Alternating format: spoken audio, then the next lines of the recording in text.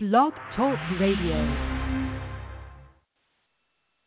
Good morning and welcome to the Parenting Aces radio show on Blog Talk Radio's UR Tennis Network. I'm your host, Lisa Stone, and am so excited about today's conversation on supplement use for junior tennis players. We have back with us registered dietitian Jeff Rothschild, and Jeff's coming at us from the West Coast where I just got back from. And I have to say, the weather was perfect while I was there. I got in some beautiful hiking. It was a non-tennis trip for me. I was with my non-tennis daughter out there. But just enjoyed myself immensely and am already looking forward to my next trip back out to LA and really can't wait. But so enough about that. I want to just remind you guys that registration is still open for our Saul Schwartz Save College Tennis All-In tournament. And if you need more information on that tournament, you can go to the Parenting Aces Facebook page, and you'll see a pinned post at the top with a link to the tournament webpage. And also, if it's easier for you to call or email me for that link, I'm happy to send it out. But the tournament is open to all juniors ages 18 and under. We are doing selection and seeding using UTR. And the winner of both the boys and girls draws are getting a 1-year equipment and clothing sponsorship from Wilson Tennis, which is so amazing. And this whole thing is being presented by Hollibird Sports. So a huge thank you to Hollibird.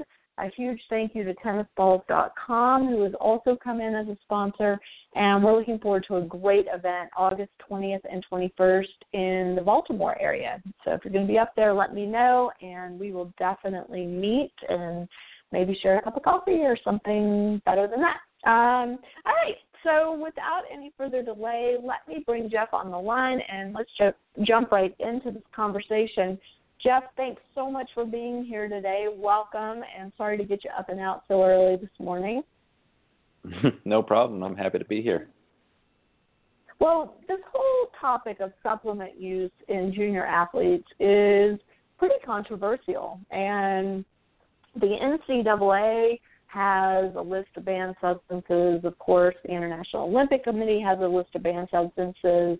But interestingly, USTA doesn't, as far as I know, really doesn't take a stance one way or another. I mean, obviously they're against illegal supplement use in juniors, but I've never heard or seen a case of a junior player being scrutinized in any way, shape, or form by USTA, which I find interesting, though I suppose the ITF has its rules and regulations as well. So I'm really interested to hear your take on supplement use with our junior players and how you determine whether it's appropriate for a junior to start using supplements, how to choose a supplement, what the various supplements are capable of accomplishing. And I'm going to just let you share your vast knowledge with us this morning. Cool. Okay. Well, you bring up a lot of good questions. I guess first, just off the bat, someone's health history should, of course, always be considered with a healthcare practitioner before beginning any supplements. So this is something I do in person, and we go through what someone is currently taking in, what their needs are, what their goals are, and all that kind of those things. So interactions with medications, there's a lot of nuances to consider. So definitely, someone shouldn't just go to the store and buying any supplement without consulting with someone. So with that being said, there's a lot of potential reasons to supplement. There's a lot of good reasons to avoid supplementing. The obvious thing to definitely also say is that a supplement can't replace a good diet. It can't replace good sleep. The amount of difference, the difference that a good sleep can make is so much greater than any supplement could do. For example, if you cut your sleep short to 5 hours for a few nights in a row, you'll see the guys will see hormones decreasing, like testosterone. The studies look at serving accuracy decreases, tennis hitting accuracy. All these things decrease or increase with sleep in to a such greater magnitude than a supplement can do. Now, with that being said, I think too many people will just say, let's just worry about food and sleep and ignore the supplements, because I think there still is a place for a smart supplement, especially if someone is trying to really go to the next level, whether that's a top high-level junior trying to get into or play at a D1 school or trying to make the leap to the tour. I think there is some benefit. There are definitely some things that can help. Great. I guess. How young is too young? Well, that's a good question. I mean, if you think about it, so many young children are taking a Flintstones vitamin or these gummy multivitamins and things like that, and whether or not that's a good thing can be debated. But it's not like, okay, we get to a certain age and then we're, quote, supplementing. Omega-3 supplements again can have or probiotics and vitamin D. These are all things that children can and do take. So it really depends on the individual situation. If we think about just the different reasons to supplement, there could be inadequate dietary intake. So maybe it's magnesium. So a lot of people don't take in adequate amounts of magnesium, or probiotics. So a lot of people aren't eating fermented foods or yogurt or things like that. So probiotics could potentially be a good thing at almost literally any age. Then, though, moving towards the sports area, we have increased needs due to training. So a lot of athletes will need more, for example, B vitamins or iron or zinc or carbohydrate, which maybe they're not able to meet via food. And then taking it another step further, recovery benefits. So someone who's training hard a couple of times a day might benefit from some carbohydrate supplement like a shake or some protein in between sessions. If someone's on the court for two hour sessions or two to 3 hour sessions, there could be some real benefit there. And then again, there's performance benefits. There are a few things that can improve like your repeated sprint ability or things that are beneficial to a tennis player. So there is a real continuum of things that may or may not be beneficial depending on the situation. So when we say supplement, that's really a very large category that involves or that includes multivitamins, individual vitamins, protein shakes, carbohydrate shakes, exactly. All those things.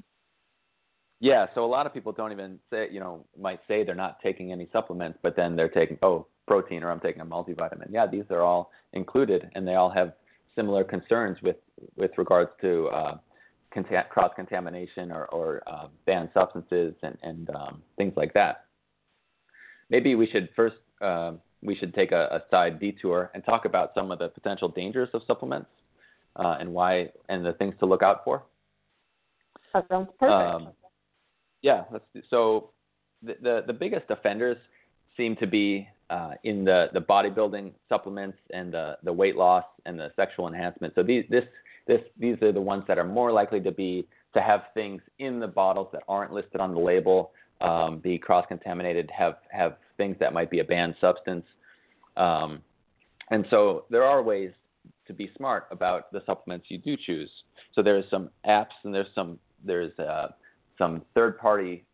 companies that their job is to test supplements to be sure that they're free of banned substances and that there's label accuracy, meaning if it says it has 20 grams of protein, there should be 20 grams of protein, nothing more, nothing less, things like that. So maybe that's a good place to start. And there's two that are really the go-tos, and one is called NSF Certified for Sport, and that's a free website that anyone can go to.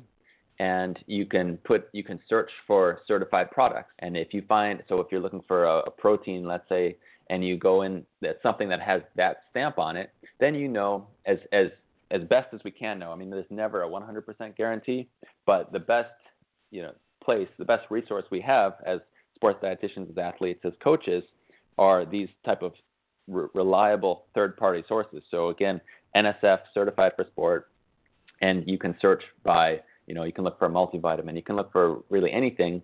And if they've put their stamp on it, again, then you can be as sure as you can be that there's not going to be anything else in there.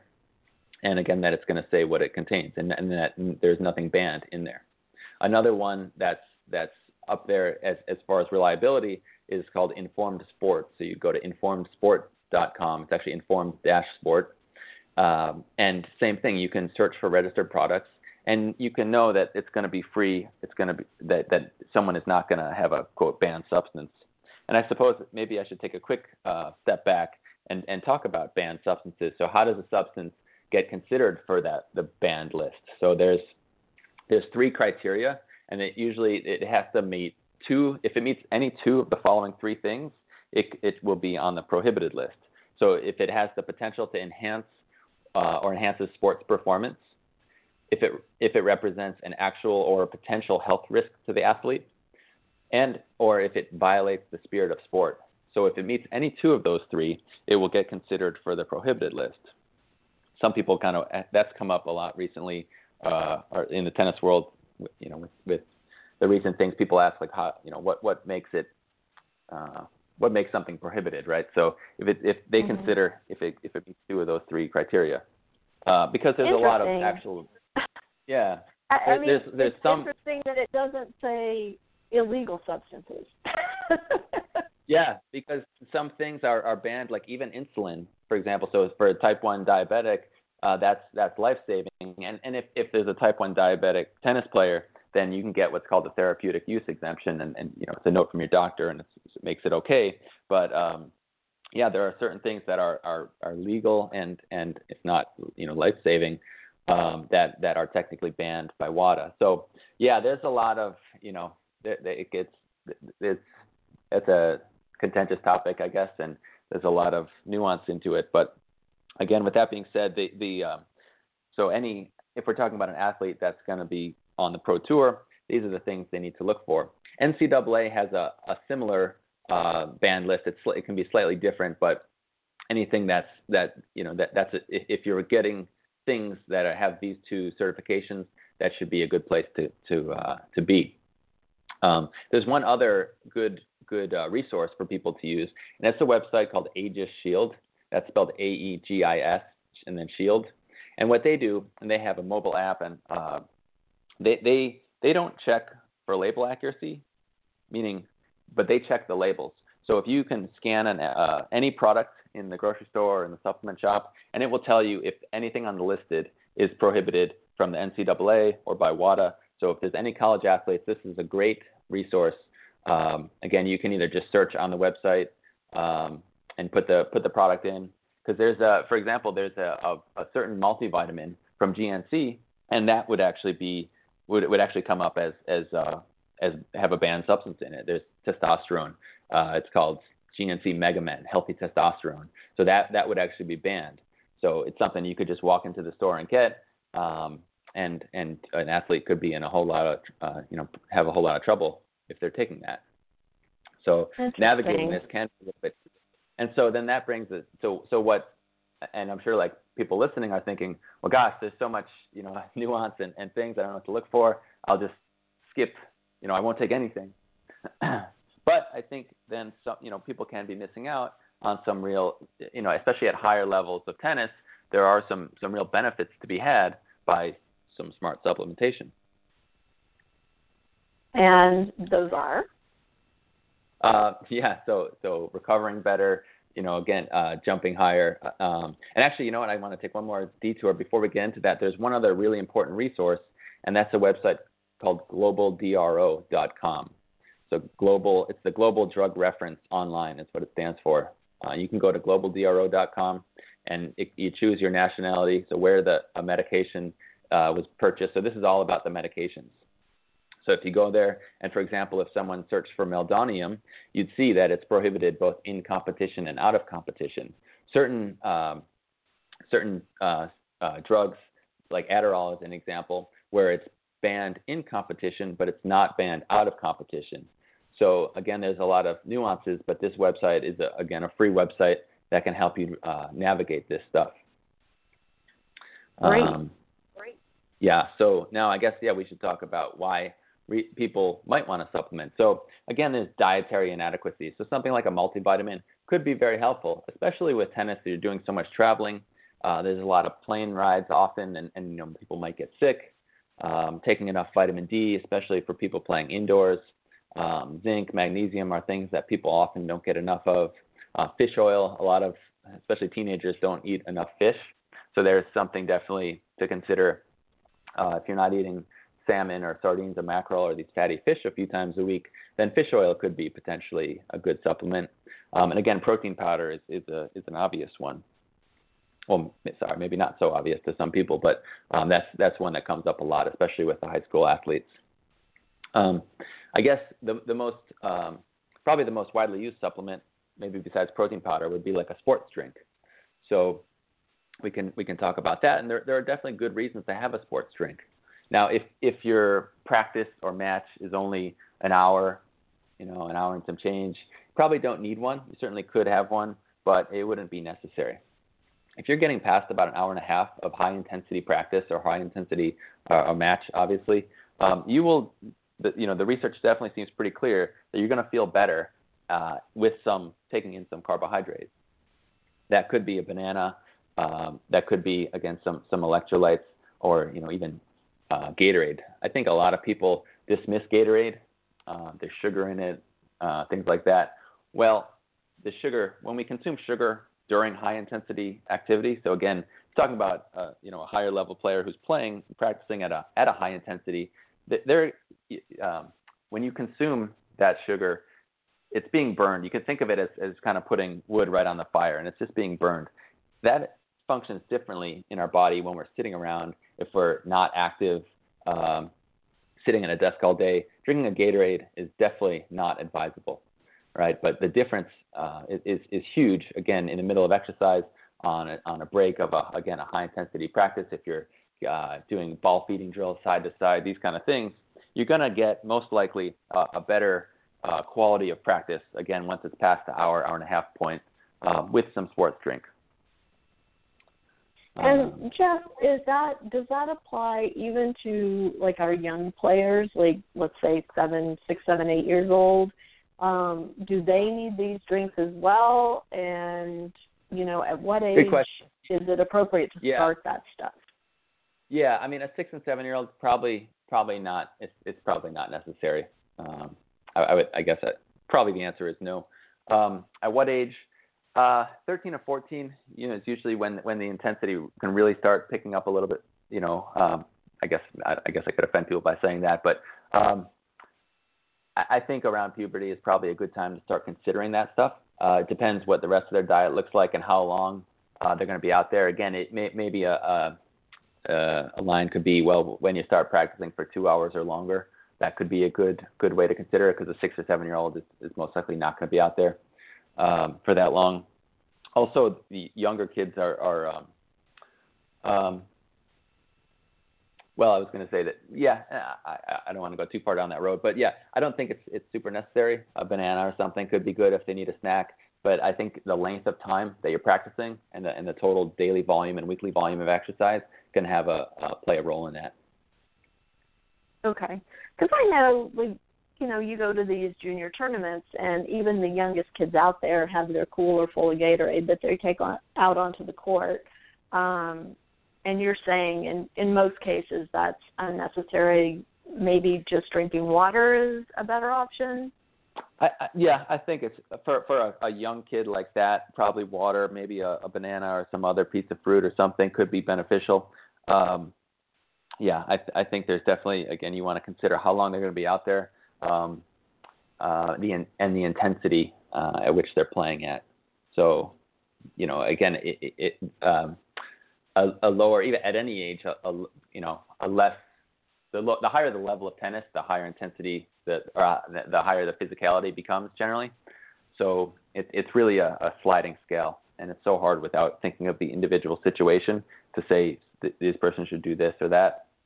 But I think that's generally a good rule to follow.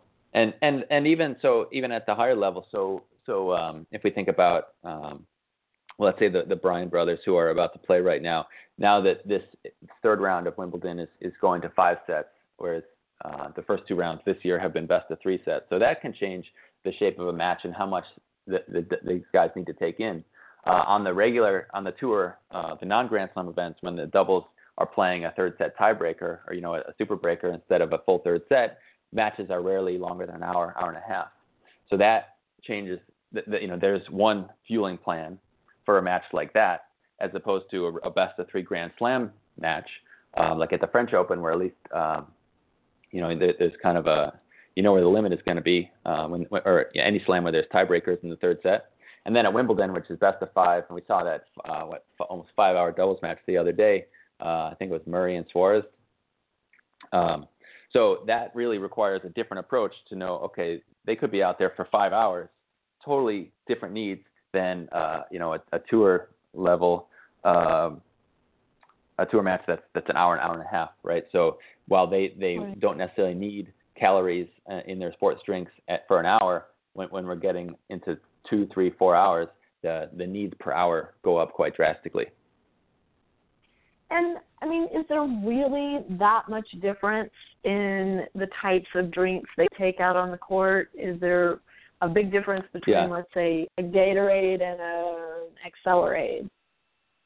Good question. Yeah, and with those two examples, Gatorade, Accelerate, Powerade, I think those are going to be more similar. Some of the drinks will have some B vitamins in it, which can support energy production. Some of the drinks might have caffeine in them. Some of the drinks will have more sodium, and this is really a big one for what I typically look for. These guys are sweating so much, again, at a higher level, not necessarily just the pros. I mean, you can get college and high school players that are sweating a ton, and the sodium becomes really important. Gatorade is not my favorite for a heavy sweater. Gatorade actually makes a version called Gatorade Endurance, which contains a lot more sodium, and I really prefer that for someone who's a really heavy sweater. So the weather can play a role into that. So if you're in a cooler part of the world, or it's a cooler time of the year, you're not going to sweat as much, and the sodium content of a drink isn't as critical. But when it's really hot, or you have someone who's a really heavy sweater, this can be more critical. So the kind of subtleties lie in maybe the sodium content, again, some of the extra vitamins, things like that.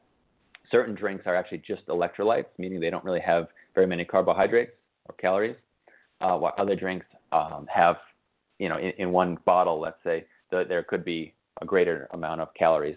So that can provide some more of the, quote, gas. So if we think about the fluid and the electrolytes as the hydration, and then we can think about the calories or the carbohydrates in a food or drink as the gas for your gas tank, we want the right blend of these two. And what I do is not just me, but what people should consider is, that I think of it kind of as the ratio of hydration to gas in the tank, right? So we want, on a short match, let's say it's again, we'll go back to the doubles example at a non-Grand Slam tournament, but it's a really hot day. We want to make sure they're hydrating and getting enough sodium and electrolytes, but the carbs, the gas isn't quite as critical. I mean, we want some in there, but if it's a cold day, but you might be playing a long match, maybe it's more important to get those calories in. So this is where, the subtleties can make a small, you might say mundane but meaningful advantage. Some matches, it just won't matter. I mean, let's be honest, a 6-0 match, doesn't matter what the person supplements or eats or drinks, it's not going to matter much. But when you see these long matches, the fifth sets or the third sets or the, 3-hour matches, that can be, I think, where sports nutrition really can hurt or help someone. Got it. And so that has kind of covered the on-court supplement use. So let's talk about off-court. And is there a difference between training blocks and competition blocks in terms of using supplements? That's a great question. I would say yes and no. Typically, training blocks, you might be beating up your body a little bit more. So maybe someone's doing 2-a-days. And so recovering between, let's say there's a morning and an afternoon workout, whether they're 2 on the court or maybe 1 in the gym and 1 on the court or the track. If someone's done a high-intensity workout, chances are that a lot of times you lose your appetite for a little while. This is where a sports recovery drink can be helpful to get in some carbohydrate and some protein to start refilling the gas tank, rebuilding the muscles a little bit before you actually have the stomach for a large meal. That's one aspect. And there's another great recovery food is actually tart cherry juice, believe it or not. It can really reduce muscle soreness and inflammation, and that's something that might be beneficial when you want to recover a little bit faster.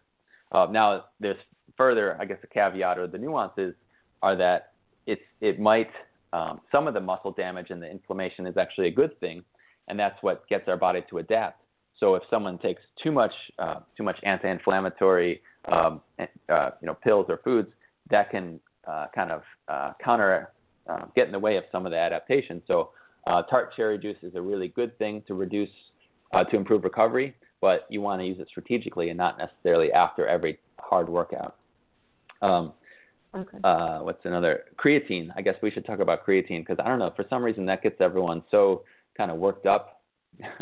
I can tell you that the International Society of Sports Nutrition calls creatine the most effective supplement for increasing high-intensity exercise capacity. So again, if we're talking about a high-level juniors, we're talking about college players or pro players, tennis is high intensity, all right? So if we want to increase high-intensity exercise capacity, this actually seems like a very good supplement. It can improve repeated sprint ability, recovery from injury, can actually decrease injury incidence, increasing power output, all things we want in a tennis player. It is found in meat, so vegetarians would especially benefit from creatine. Also, I guess if we're getting specific for a second, creatine monohydrate, it's the cheapest form of creatine. You'll see all kinds of other creatines marketed, but it's the cheapest and actually most effective, or it has the most research behind it. And just taking a small amount a day can be beneficial. There's a lot of myths around creatine, and this is one of the reasons I brought this up. Myths can include, like, maybe someone will say there's not enough research available, might cause dehydration or water retention or kidney damage, or it's banned. None of these are true. There's actually no scientific evidence that either short or long-term use has any detrimental effects when taken by healthy people. So then the obvious question I'm sure you're thinking is, well, what age is this appropriate? So right. I think there's a number of stipulations. Yeah. So I would say, the things to consider would be, we would want the child or the teenager to be past puberty. They would need to be in having a hard training regimen. So someone who's, again, if you think of these academies, or someone who's really, college athlete or older high school athlete who's definitely doing hard training daily, they should already be eating a good diet, because again, this isn't going to substitute, but it can enhance a good diet. They shouldn't have kidney disease. The parental approval is something of course would be important. It should be supervised. They should use quality supplements. So thinking back to what we talked to earlier about getting one that we know is free of banned substances, and the proper dosage. So also, I think sometimes when people complain about GI distress or other issues, they might be dosing it wrong. So just taking a small amount each day, assuming those above points are met, and it's actually a safe and helpful supplement. I guess on that note, I think another issue in the high school world tends to be these, what I think of as kitchen sink supplements. So if you go to GNC and there's like 20 different things that are all supposed to, give you energy and this and that, that's kind of a red flag for me typically. A lot of times they'll have either banned ingredients in them, they will have extra stimulants, they will have things that are not listed on the label in there, they might have the wrong dosage of, an effective dosage. They might list all these fancy ingredients, but if the effective dosage is 5 grams of something and they include 1 gram, well, it's not going to do anything. So there's things to look out for there. But again, getting back to creatine, just the simple basic creatine is extremely cheap. It's, again, one of the most well-studied supplements, and it's something that I think should, at a high level, again, I want to clarify, for a high-level tennis player who's training hard, daily, competing, this is one of the first supplements I would think of. And again, to clarify, because I think a lot of people hear high level and they look at their 7-year-old and they think my 7-year-old is training at a high level. They may be training at a high level for age 7, but yeah, and this is why. So yeah, I'll reiterate a few of those points. But again, this is why I think it's such a contentious topic, all of this stuff, and I think it doesn't get talked about enough. And I think to the detriment of people that could really use it. But again, the athlete should be past puberty, probably training twice a day, competing regularly, already eating well, being free from any kidney diseases, existing diseases. The parents should be on board.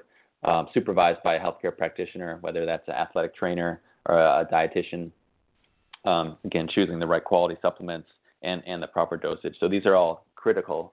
But again, so if I think of someone, let's say a 17 or 18-year-old, maybe a high school senior who's looking to play Division I college, that's the kind of level we're thinking of. I don't want to put a minimum ability level, but that's kind of who I would think of that could really benefit. And there are, I think, that pertains to a number of people probably listening or that are being coached by people listening.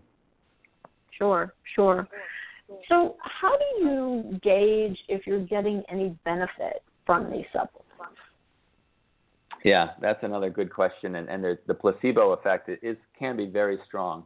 And what that is, for people not familiar, it's if you think something, that the power of your mind to perceive something is working when it's not even really having an effect, is called the placebo effect. And that's definitely a thing, and on one hand you can say, oh, well, it's not doing anything, it's just in their brain.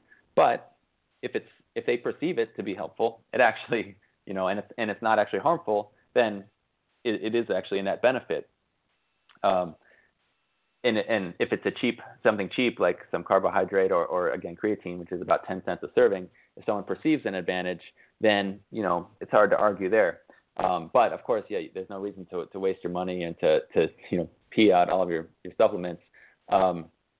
So I think there's, you could try it for, let's say 2 months and then stop it. And the thing is, again, just to use creatine as an example, it does take a few weeks to build up in your system. So you won't see any difference for a couple of weeks. That's actually something I find kind of amusing, because someone might take one dose and say, oh, I feel it, I feel great. And that's clearly a placebo effect, because it does take a couple of weeks to build up and to really see an effect. At the same time, coming off it. So if you've been taking it for some time and you stop for one day, you're not going to feel any. It's fine. Even 2 days. It takes a few weeks also to leave for the levels to decline. So it's really gradual, and that's definitely an issue to consider. Sports drinks, feeling like, oh, I need, let's say it's Gatorade or whatever your brand is, and then you're out of the country and you have to get a different brand. Well, there's definitely some a placebo effect or that could be going on. So the best way would be to do a blinded study. So you could have a parent could swap out something, but no one's really going to do that. So I think if someone feels better, then it's good. It's a good question, and I guess you can tell as I'm stumbling, I don't have a great answer. But well, I guess then a follow-up question is, can you overdo it on these supplements? Is there a way to take too much? Yeah, that's a great question, absolutely.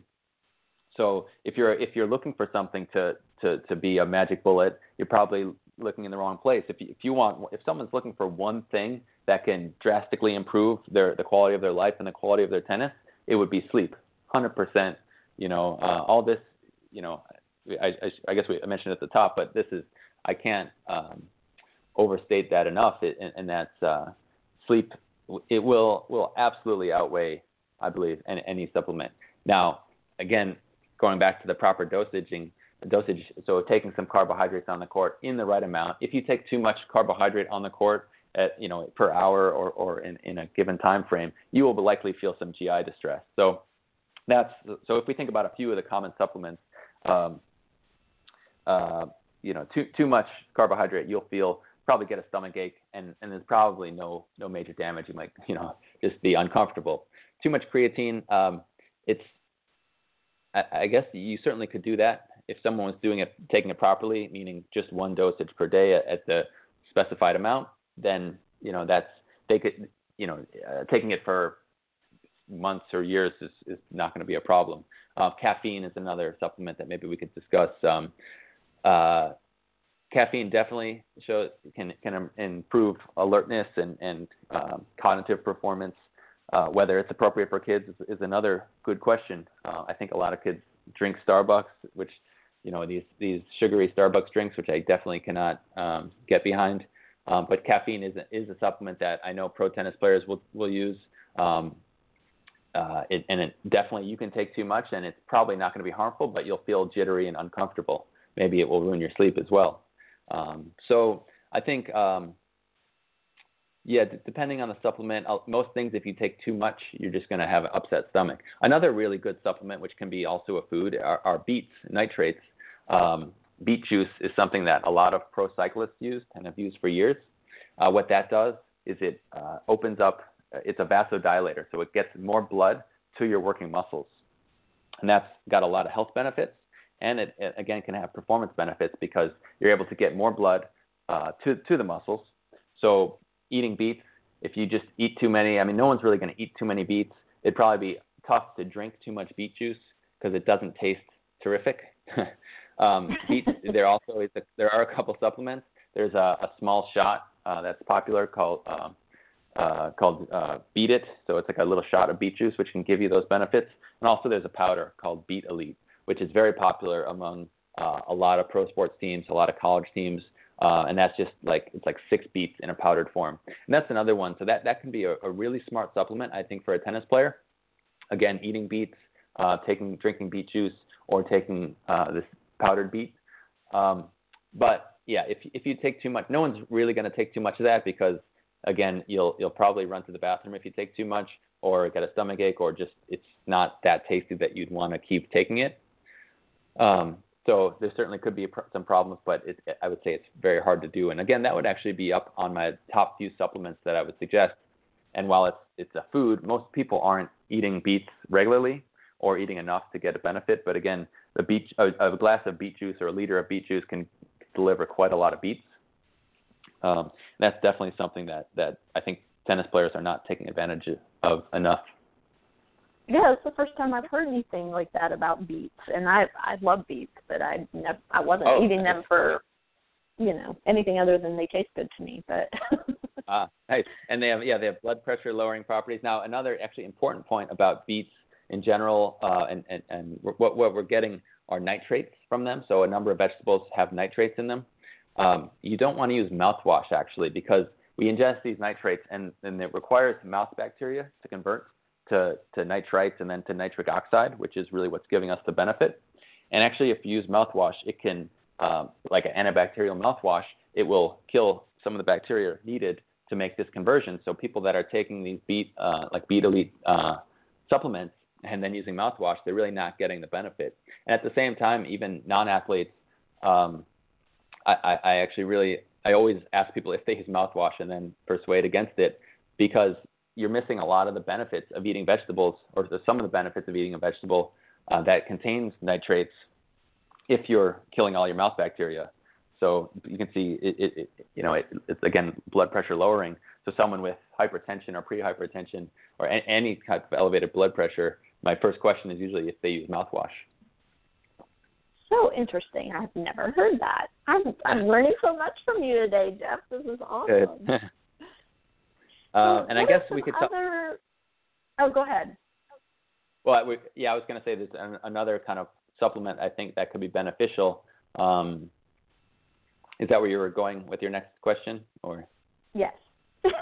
Okay, yeah. So my other kind of favorite, and again, this is not for everyone, but for a high-level tennis player, and again, we'll kind of use our working definition as someone maybe 16 or older who's looking to play college tennis or beyond. And that is, believe it or not, baking soda can be one of the most effective things. Now, it's the technical term is bicarbonate, but literally Arm & Hammer baking soda. And I will tell you a couple things about this. It tastes, I think, pretty terrible. And if you take too much, it will definitely give you GI distress, meaning you might run to the bathroom. But if you take the proper amount, what it can do, it buffers. So it's a buffer, if anyone remembers chemistry, and it kind of, when you feel that acid buildup, it reduces that. So anyone who's, done side-to-side ball feeding drills for long enough, or played a clay court match at that kind of clay court match, you feel the acid kind of build up in your legs. Again, not every match. A lot of these grass court matches we've been watching this week, there's just not a lot of long rallies, so this is kind of less of an issue. But if we're talking about a long grind of a match at a high intensity and you feel that acid buildup, having taken baking soda beforehand can actually reduce that. So what it does is it allows, again, it's a buffer, and it allows you to kind of, if we think of it in terms of kind of research setting, like repeated sprints. So if you had to do like a tennis line drill over and over, sprinting drill, you'd be able to probably go longer at that before you give up or stop. You should be able to go longer before you get exhausted. So and what's the proper dosage for that? Because that's such a weird one. That's a good question. It goes by, typically we go to like milligrams per kilogram. If we think about it, if your weight in pounds, we would typically do 3 servings. And if you took your weight in pounds, so if someone weighed 150 pounds, they would do about 1.5 teaspoons per serving. So if someone weighed 100 pounds, they would do about 1 teaspoon per serving, and 200 pounds, 2. So basically 1 teaspoon for every 100 pounds of body weight times, or a little bit less, times 3 servings, or sometimes even just 2 servings will get a benefit. And you should separate those by at least a half hour, if not 45 minutes or so, and take it with some food, like some carbohydrate, so a piece of bread or a meal. I will warn everyone a couple things. It does taste terrible. And again, in some people, you can definitely, I would start with just 1 dose to try it if you're curious. And you might find yourself going to the bathroom. Again, I just like to reiterate these but with all that being said, it's a very well-studied supplement as a supplement. And it definitely, it's pretty reliable in increasing that kind of repeated sprint ability. So again, if we're thinking of a hard training tennis player who wants that extra little few percent, all these things, again, we're talking about getting that extra few percent. For many people, sleeping and eating the right thing is going to get them so much farther. But since we're just getting, detailed on this particular talk, these things that can give an extra, percent here, percent there. Got it. And so with the baking soda, like, would you just mix it into a glass of juice, for instance, or how are you saying to take it? Yeah, with water. You can't really mix it with anything, or else you'll see it'll kind of fizz up and kind of it ruins the taste of pretty much anything. This is why it's not very popular with people. But again, if I actually just talked to a pro cyclist yesterday who doesn't mind the taste. So if you can get past the taste and you find the dosage and the timing that works for you, it can be very beneficial. I have a number of cyclists that I work with that use it. Some tennis players, I get to try it. Again, so if it's a 6-0, 6-0 match, it's just not going to really do anything for you. But this is a supplement that is legal and cheap and fairly safe. Again, the only thing, if you overdo it, you'll just find yourself having stomach distress. So I feel like there must be one of my listeners out there that's connected with the pharmaceutical industry that can find a way to put this stuff into a capsule so that you don't have to deal with the taste issue. Yeah, the problem is you'd have to take like 20 capsules. So they actually do make it, if you can look for bicarbonate supplement, but it's expensive and no one really wants to pop, 15 or 20 capsules at a time. Yeah. Got it. Okay. So if you're going to use the Arm & Hammer baking soda supplement, just plug your nose and have something tasty nearby to chase it with, I guess, is the lesson.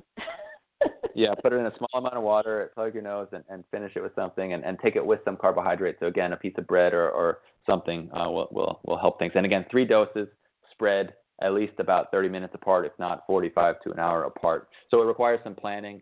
Again, this is something, that's why this is definitely not for everyone. And maybe the audience is too wide to for a lot of people to benefit from this. But I think, again, the point of this show is supplements that we established. They're definitely not for everyone. But these are things that the pro athletes are using and high-level athletes can use to really get a little extra boost. And I guess before we run out of time, protein is probably another one, and that's probably where we should have started, because the more typical high school athlete is maybe more likely to use a protein supplement. Proteins that can be a fine supplement. There's a number of things to look for in protein supplements. One, again, thinking back to the beginning where we talked about something that's free of banned substances and that there's label accuracy. So if it says 20 grams of protein on the label, then you want to be getting 20 grams of protein in your product per serving. Whey protein is the kind of the go-to as far as a post-workout supplement goes. Again, I guess I should pause quickly. You can get your protein from food, but how many people, I don't know a lot of, especially high school athletes and even adults though, that get proper protein servings spread roughly evenly throughout the day. So that means, just having a bagel and orange juice for breakfast and something small for lunch and then all of your protein at dinner is not a good approach. So you really want to have your protein roughly evenly spread through the day. So around 20 to 30 gram servings spread ideally a few times, 3 to 4 times, or depending on the person through the day. So with that being said, again, after a hard workout, a lot of people just don't have an appetite to eat a chicken breast and some rice, for example, or potato. So a protein drink can be, a good alternative. There's whey protein, again, is the most common. Oh, go ahead. Sorry, I was going to ask, is there a difference in proteins based on gender? Because, I mean, I had always heard that, but I don't know if there's any truth to it. No, I don't think that's valid. The difference in types of proteins refer to so there's amino acids that make up protein as we think of it. So if you think about Lego blocks or different bricks, well, actually we'll use the Lego analogy. So there's 20 different types of Lego blocks that together make up these proteins. So a whey protein compared to let's say pea protein or chicken protein, the kind of the types of the blocks that are being used or the amount of each block, that's what will differ. And so after a workout, whey protein is really the king because it's the type of Lego blocks that whey protein is made up of really lends itself to rebuilding muscle or recovering from workouts. Other proteins can be helpful. Milk, I mean, the obvious one, I guess I should have started there. Milk has a mix of whey protein and casein. Milk is great after a workout for anyone, well, assuming they tolerate dairy. But the type of protein and the type of carbohydrate it gives you and the electrolytes, milk is I would say, the best and simplest post-tennis workout drink. But again, if someone wants to get a protein powder, then whey protein is probably the best place to start. Okay. And for somebody that's vegan or vegetarian, So again, okay, where do we go with that? So the protein needs of vegetarians or vegans are actually a little bit higher than that of omnivores because the quality of protein typically in vegetarian foods is a little bit lower. So you just need to eat a little bit more. So maybe about 30% higher for vegans and vegetarians. There are some good vegan protein powders. Probably the most popular one is Vega brand, the Vega Performance Protein. That one I think is quite good. I do think it's expensive, and if someone isn't a strict vegan, they don't need to get that. But so the difference isn't like a pea protein or a hemp protein. Again, it's a different set of Lego blocks or different configuration of the Lego blocks that make that up. And so if you might need 20 or 25 grams of whey protein after a workout to maximally start rebuilding your muscles, you might need 30 or 35 grams of a pea protein or one of these vegan proteins, except for the Vega, which is formulated to be a little bit closer to a whey protein as far as the Lego blocks. So then you can get by with roughly the same amount. Does that kind of make sense? Yep. And I mean, I always read that in order to maximize recovery, you should have the protein source within 20 minutes of completing your workout or your competition. Is that still the kind of going time period? That's a little, not necessarily. I mean, there is definitely, within an hour or so is a good idea. It seems that the total protein you take in through the day and having it spread roughly evenly in 3 or 4 distributions really takes priority. But now with that being said, if you're going to have 3 or 4 servings of protein throughout the day, it's almost impossible not to have it within an hour of your workout just based on logistics. So the kind of bodybuilding, in the bodybuilding world where it's like the second you put your weights down, you need to get your protein in. is definitely exaggerated, but you wouldn't want to go a few hours without eating. There's really no good reason to do that. So, in practical terms, it'd be a good idea to get something relatively soon, but you don't have to like sprint to the smoothie. Got it. Okay, so we've talked about protein powder, we've talked about baking soda, we've talked about caffeine, we've talked about creatine, multivitamins. What are we leaving out? That's a good question. What are we leaving out? Again, fish oil can be beneficial if someone's not eating fish. Again, there's different quality of fish oil, so that's something to, again, that's getting more nuanced. We've talked about tonight the beets. I should actually just a little bit more on caffeine. There seems to be an appropriate dose of caffeine that can be beneficial, but it's not the higher the better. There's a point at which you can do too much caffeine. Again, not to damage your health. It probably takes a really large amount of caffeine. But as far as your performance and your cognition and where you get start getting negative returns, there seems to be about one serving of coffee or a large coffee equivalent. Some of these energy drinks, I guess we should maybe talk about those briefly, and the pre-workouts, I guess we should talk about. So this is okay. Not necessarily for tennis players, but in kind of the high school gyms, the quote pre-workout supplements are a big thing. Oftentimes, and I'll kind of generalize, they're just jam-packed with stimulants, possibly banned substances, but at least oftentimes a ton of caffeine. The caffeine might come in different forms, so there might be or different types of stimulants in there. Definitely too much caffeine is not a good thing. So a little bit of caffeine, a cup of coffee or green tea can really be a very good thing. But sometimes these, oftentimes in high school, but not only, in these quote pre-workouts are just packed with caffeine, packed with things that, again, the kitchen sink supplements, so they don't have the right amounts of things in them, and they jam pack a whole lot of things to make them look more appealing. They'll give them some crazy names, like they'll have these proprietary names, so a beast mode energy complex or something like that. These are things I would generally stay away from. I would actually usually run pretty fast away from. And so these are definitely, again, high school athletes in the weight room, and these are definitely a thing. Energy drinks, so certain energy drinks, these Monster, or I guess I shouldn't call out too many by name, but you might see 300 plus milligrams of caffeine, maybe 50 to 60 or more grams of sugar. These are, again, things I would stay away from. So again, it's the context and it's the individuality. So caffeine in of itself can be a good thing in the right amount.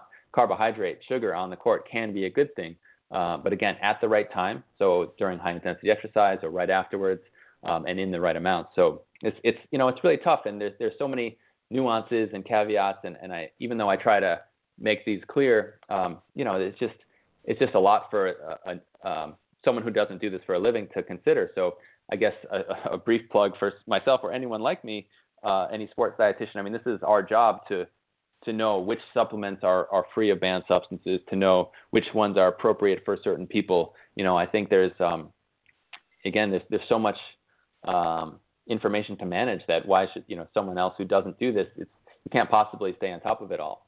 So I think there's really, finding a good sports dietitian in your area or via online can be just super beneficial, because, the baking soda, and I was almost reluctant to talk about it, but again, because this show is focused on supplements, I feel like it's a good discussion to have, to let people know that this is a thing that can be helpful, but, the nuances of trying it out, the timing. As a pro cyclist I work with, and we've played with the timing. So, even at that level, it's like, okay, we discussed, like, okay, try spreading it out an hour apart or see what happens, So there's just so many small issues to really maximize, but it's worth doing if, again, you're going for that D1 scholarship or even D2 or 3. There's certainly, there's a high level there. Or again, if a college player who's trying to take that next step up to the tour level, these are things that can absolutely improve performance done the right way at the appropriate time, with the appropriate person. So I guess my kind of big take home is there are things that can be helpful. There are things to look out for, making sure you're getting the right things in your body and you're not putting the wrong things. Either that could be harmful to your health or result in a banned substance. And it's really important to work with someone and to really individualize it for yourself. Well, since you are in plug mode here, Jeff, please plug your website, and if there are any governing body websites for registered dietitians or sports nutritionists that you want to put out there, that would be helpful too. Sure. Well, thank you. My website is eatsleep.fit. So that's www.eatsleep.fit. As far as the resources, I guess I should mention again, NSF for Sport. If you Google that, you'll be able to find that for supplements that are free of banned substances. Informed Sport, so Google that. Supplement 411 is a great resource. That's from USADA, which is the U.S. Anti-Doping Agency. There's the other one, globaldro.com, which lets you check your medications. And finally, Aegis Shield, which can test, which looks at just labels of things. So that gets you part of the way there. That'll let you know if something to be avoided, but won't let you know for sure. So these are good resources. The Academy of Nutrition and Dietetics is the governing body for dietitians, and so they also have some good resources there. Fantastic. So any last words of wisdom? We've got a couple minutes left, and definitely want to maximize our time with you. You and I interact a lot on Facebook, but it's in a realm that maybe a lot of my readers and listeners aren't part of. So I always feel like, gosh, we've had this great conversation online, and then I forget to ask you the question when you're actually on the air with me. So yeah, what absolutely. Have I forgotten today? I guess reiterating things. I think the carbohydrates again. So the difference between consuming, let's just say Gatorade to use that as the example of all sports drinks.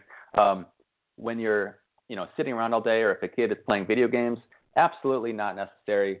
Probably harmful. If we think about our carbohydrates inside our body, if you think of it like a bucket, okay, if the bucket is drained, like after a hard workout, a high intensity practice match, etc., the bucket is effectively drained or empty, and that's the time to refill it, and we can refill it pretty harmlessly. When the bucket is already full, meaning when someone hasn't exercised, when they eat, when they're eating too much and not exercising, and then you're pouring more sugar or carbohydrate in on top of that bucket, that overflow is where there's a real problem. Okay, so again, kids that don't exercise and are playing video games all day or sitting at a desk all day, the Gatorade and the sugars are not a good thing.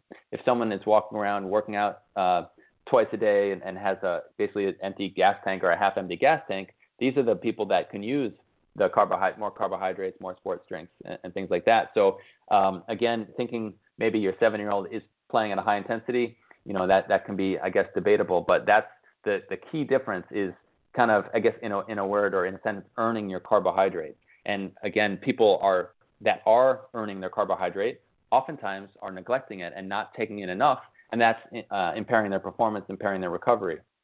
At the same time, you have to be honest with how much you're earning, and someone, again, just having pasta all day and drinking soda and sports drink, thinking because they jogged 2 miles, that is also inappropriate. So really knowing the appropriate use of carbohydrates, of protein supplements, of any of these other supplements we talked about can be very beneficial, but I just can't stress appropriate enough. Got it. And I think, it goes without saying that it's really important if a kid is taking these supplements that they become very body aware and learn their body signals as to when they need more, when they need less. And, I would suspect that in your role as a sports nutritionist, that's something you help these kids with as well, is, really understanding the body signals and, my legs are starting to cramp. Ooh, maybe this is a time to start trying the baking soda thing in the future or something. Yeah, absolutely. Yeah, I've had, there's one, a girl I work with that she's on the futures, playing the futures tournaments. She wants, okay, tell me how much exactly I should eat. How many calories of carbs or how much of this? And we kind of got to the point where she doesn't rely on that because you can't. It really depends on how hard your workout is, how, you can't just give a number of calories. because it just really varies. So getting more in tune with your body is absolutely super, super important. Great. Well, Jeff, thanks so much for being with us today. To my listeners, thank you for tuning in. Don't forget to check out Jeff's website. It's www.eatsleep.fit. And we just appreciate so much you sharing your knowledge with us. I appreciate you having me. So I look forward to talking to you again soon. Great. Thanks so much. To my listeners, have a great week. If your kid is out there competing, please make sure they're staying hydrated. It's so hot in so many parts of the country right now, so many parts of the world. So hydrate, and be sure to check out Jeff's website. We'll see you next week on Parenting Aces.